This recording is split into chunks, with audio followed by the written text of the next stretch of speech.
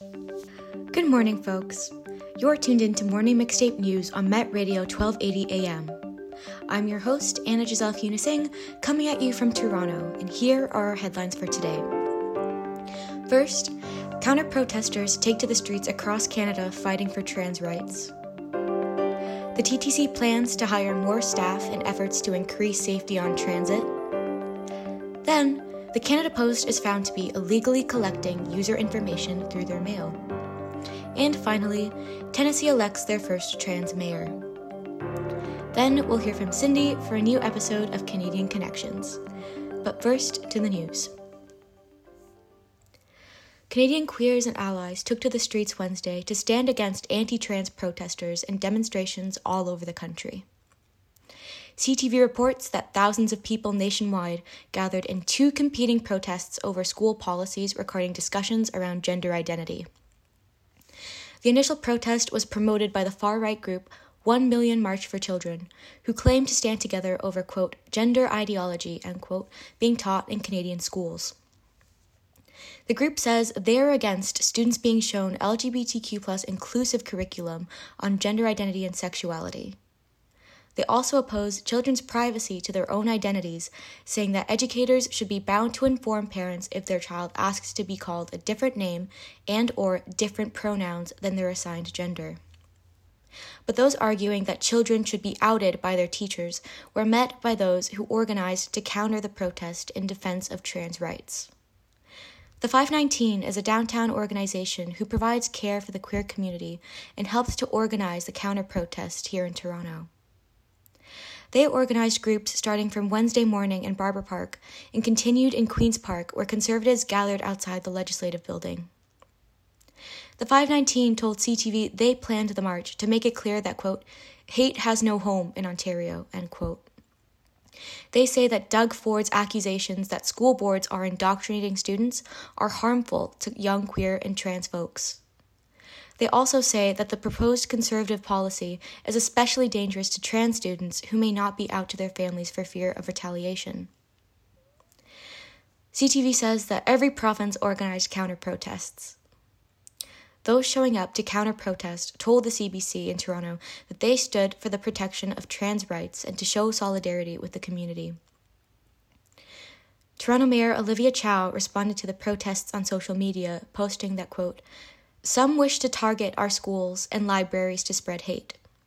We know these must be spaces that welcome everyone, especially students, end quote. The City of Toronto posted to their official Instagram account that the trans flag was raised outside City Hall in solidarity. Next up, the TTC is planning to hire almost 200 new staff members to increase security on the system. The Toronto Star says that the TTC board is proposing to use a little over $10 million saved from the delayed opening of the Eglinton Crosstown and Finch LRTs to hire more support.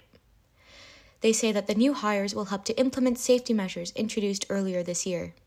The TTC reported a little over 1,000 violent incidents in 2022. The Toronto Star reports that 2023 has been a year of record-high violent attacks against customers and staff, but rates have dropped since January. The CEO of the TTC, Rick Leary, said at a press conference with the mayor that he expects the customers will feel safer riding transit with an increased staffed presence. A federal watchdog says that Canada Post is illegally collecting information from people's packages. CTV says that Canada Post is breaking the law by gleaning user information from outside of envelopes. The information is being used to create user-specific marketing lists rented out to businesses. The Office of Privacy says that they found info taken from addresses and online shopping habits have been used in a marketing program to promote more specific items to users. The information was taken without user consent. The Office of Privacy says the practice violates Section 5 of Canada's Privacy Act and recommends Canada Post stops. They say that the Post is currently declining to take corrective measures, though the office offered no plan to reprimand them for it. And finally, Nashville has elected their first trans mayor in Olivia Hill. American news outlet The Hill says that Navy veteran Olivia Hill is the first openly trans person to be elected into Nashville public office in history. Olivia Hill told the press, quote, "I didn't run as the first trans woman. I didn't run as a trans woman with good skills. I just ran as a human, and it just so happens that I am trans," end quote. The Hill reports that Olivia Hill's win signals a change in American politics. The Hill reports that Olivia Hill's win signals a change in American politics. The LGBTQ+ Victory Fund is an organization that supports queer and trans people running for office in the U.S. They say that over 400 LGBTQ candidates won their elections last November. Despite this, Tennessee remains a state where safe access to gender-affirming care is threatened. The American Civil Liberties Union says that out of a record 84 anti-LGBTQ laws that became entrenched this year in the states, half of them were passed in the American South. Local paper The Tennessean reports the Tennessee Governor Bill Lee signed a total ban on gender-affirming health care for trans children this March. The law banned medication like puberty blockers and hormone treatment for gender dysphoria. Another bill signed this year by Lee adopted a narrow view of sex that is exclusive of trans and gender nonconforming people. It blocks legal recognition of gender identity in the state of Tennessee.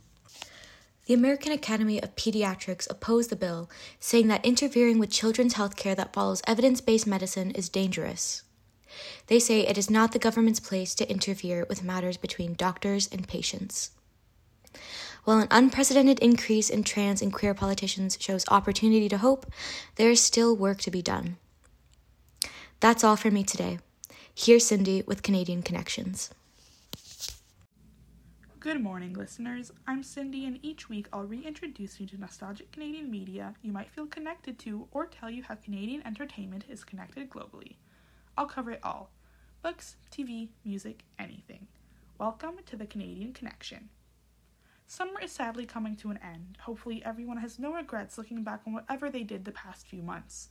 If you spent it going on vacation, hanging out with friends, or just working, I hope you enjoyed your time.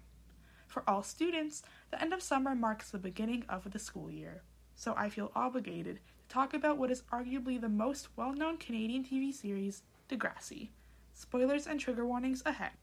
Degrassi is a long-running teen drama franchise that started in 1979. Each iteration of the show focuses on the highs and lows of a young ensemble cast attending Degrassi High. The franchise is known to tackle controversial and realistic problems middle school and high school students face.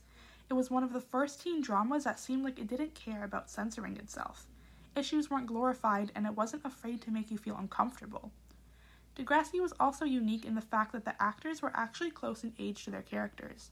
For the late 90s and early 2000s, having a show do this and somewhat accurately portray teen issues was pretty rare. It made situations more realistic and horrifying to watch. When someone reminisces on Degrassi's most groundbreaking moments for youth, society, and pop culture, they are probably talking about Degrassi Next Generation. Degrassi Next Generation is often credited as the series in the franchise that defined the reputation of the show, often referred to as its peak. It is an iteration that gained a large global following, especially for teens in the US. It also has some of the most memorable moments and characters in any of the series.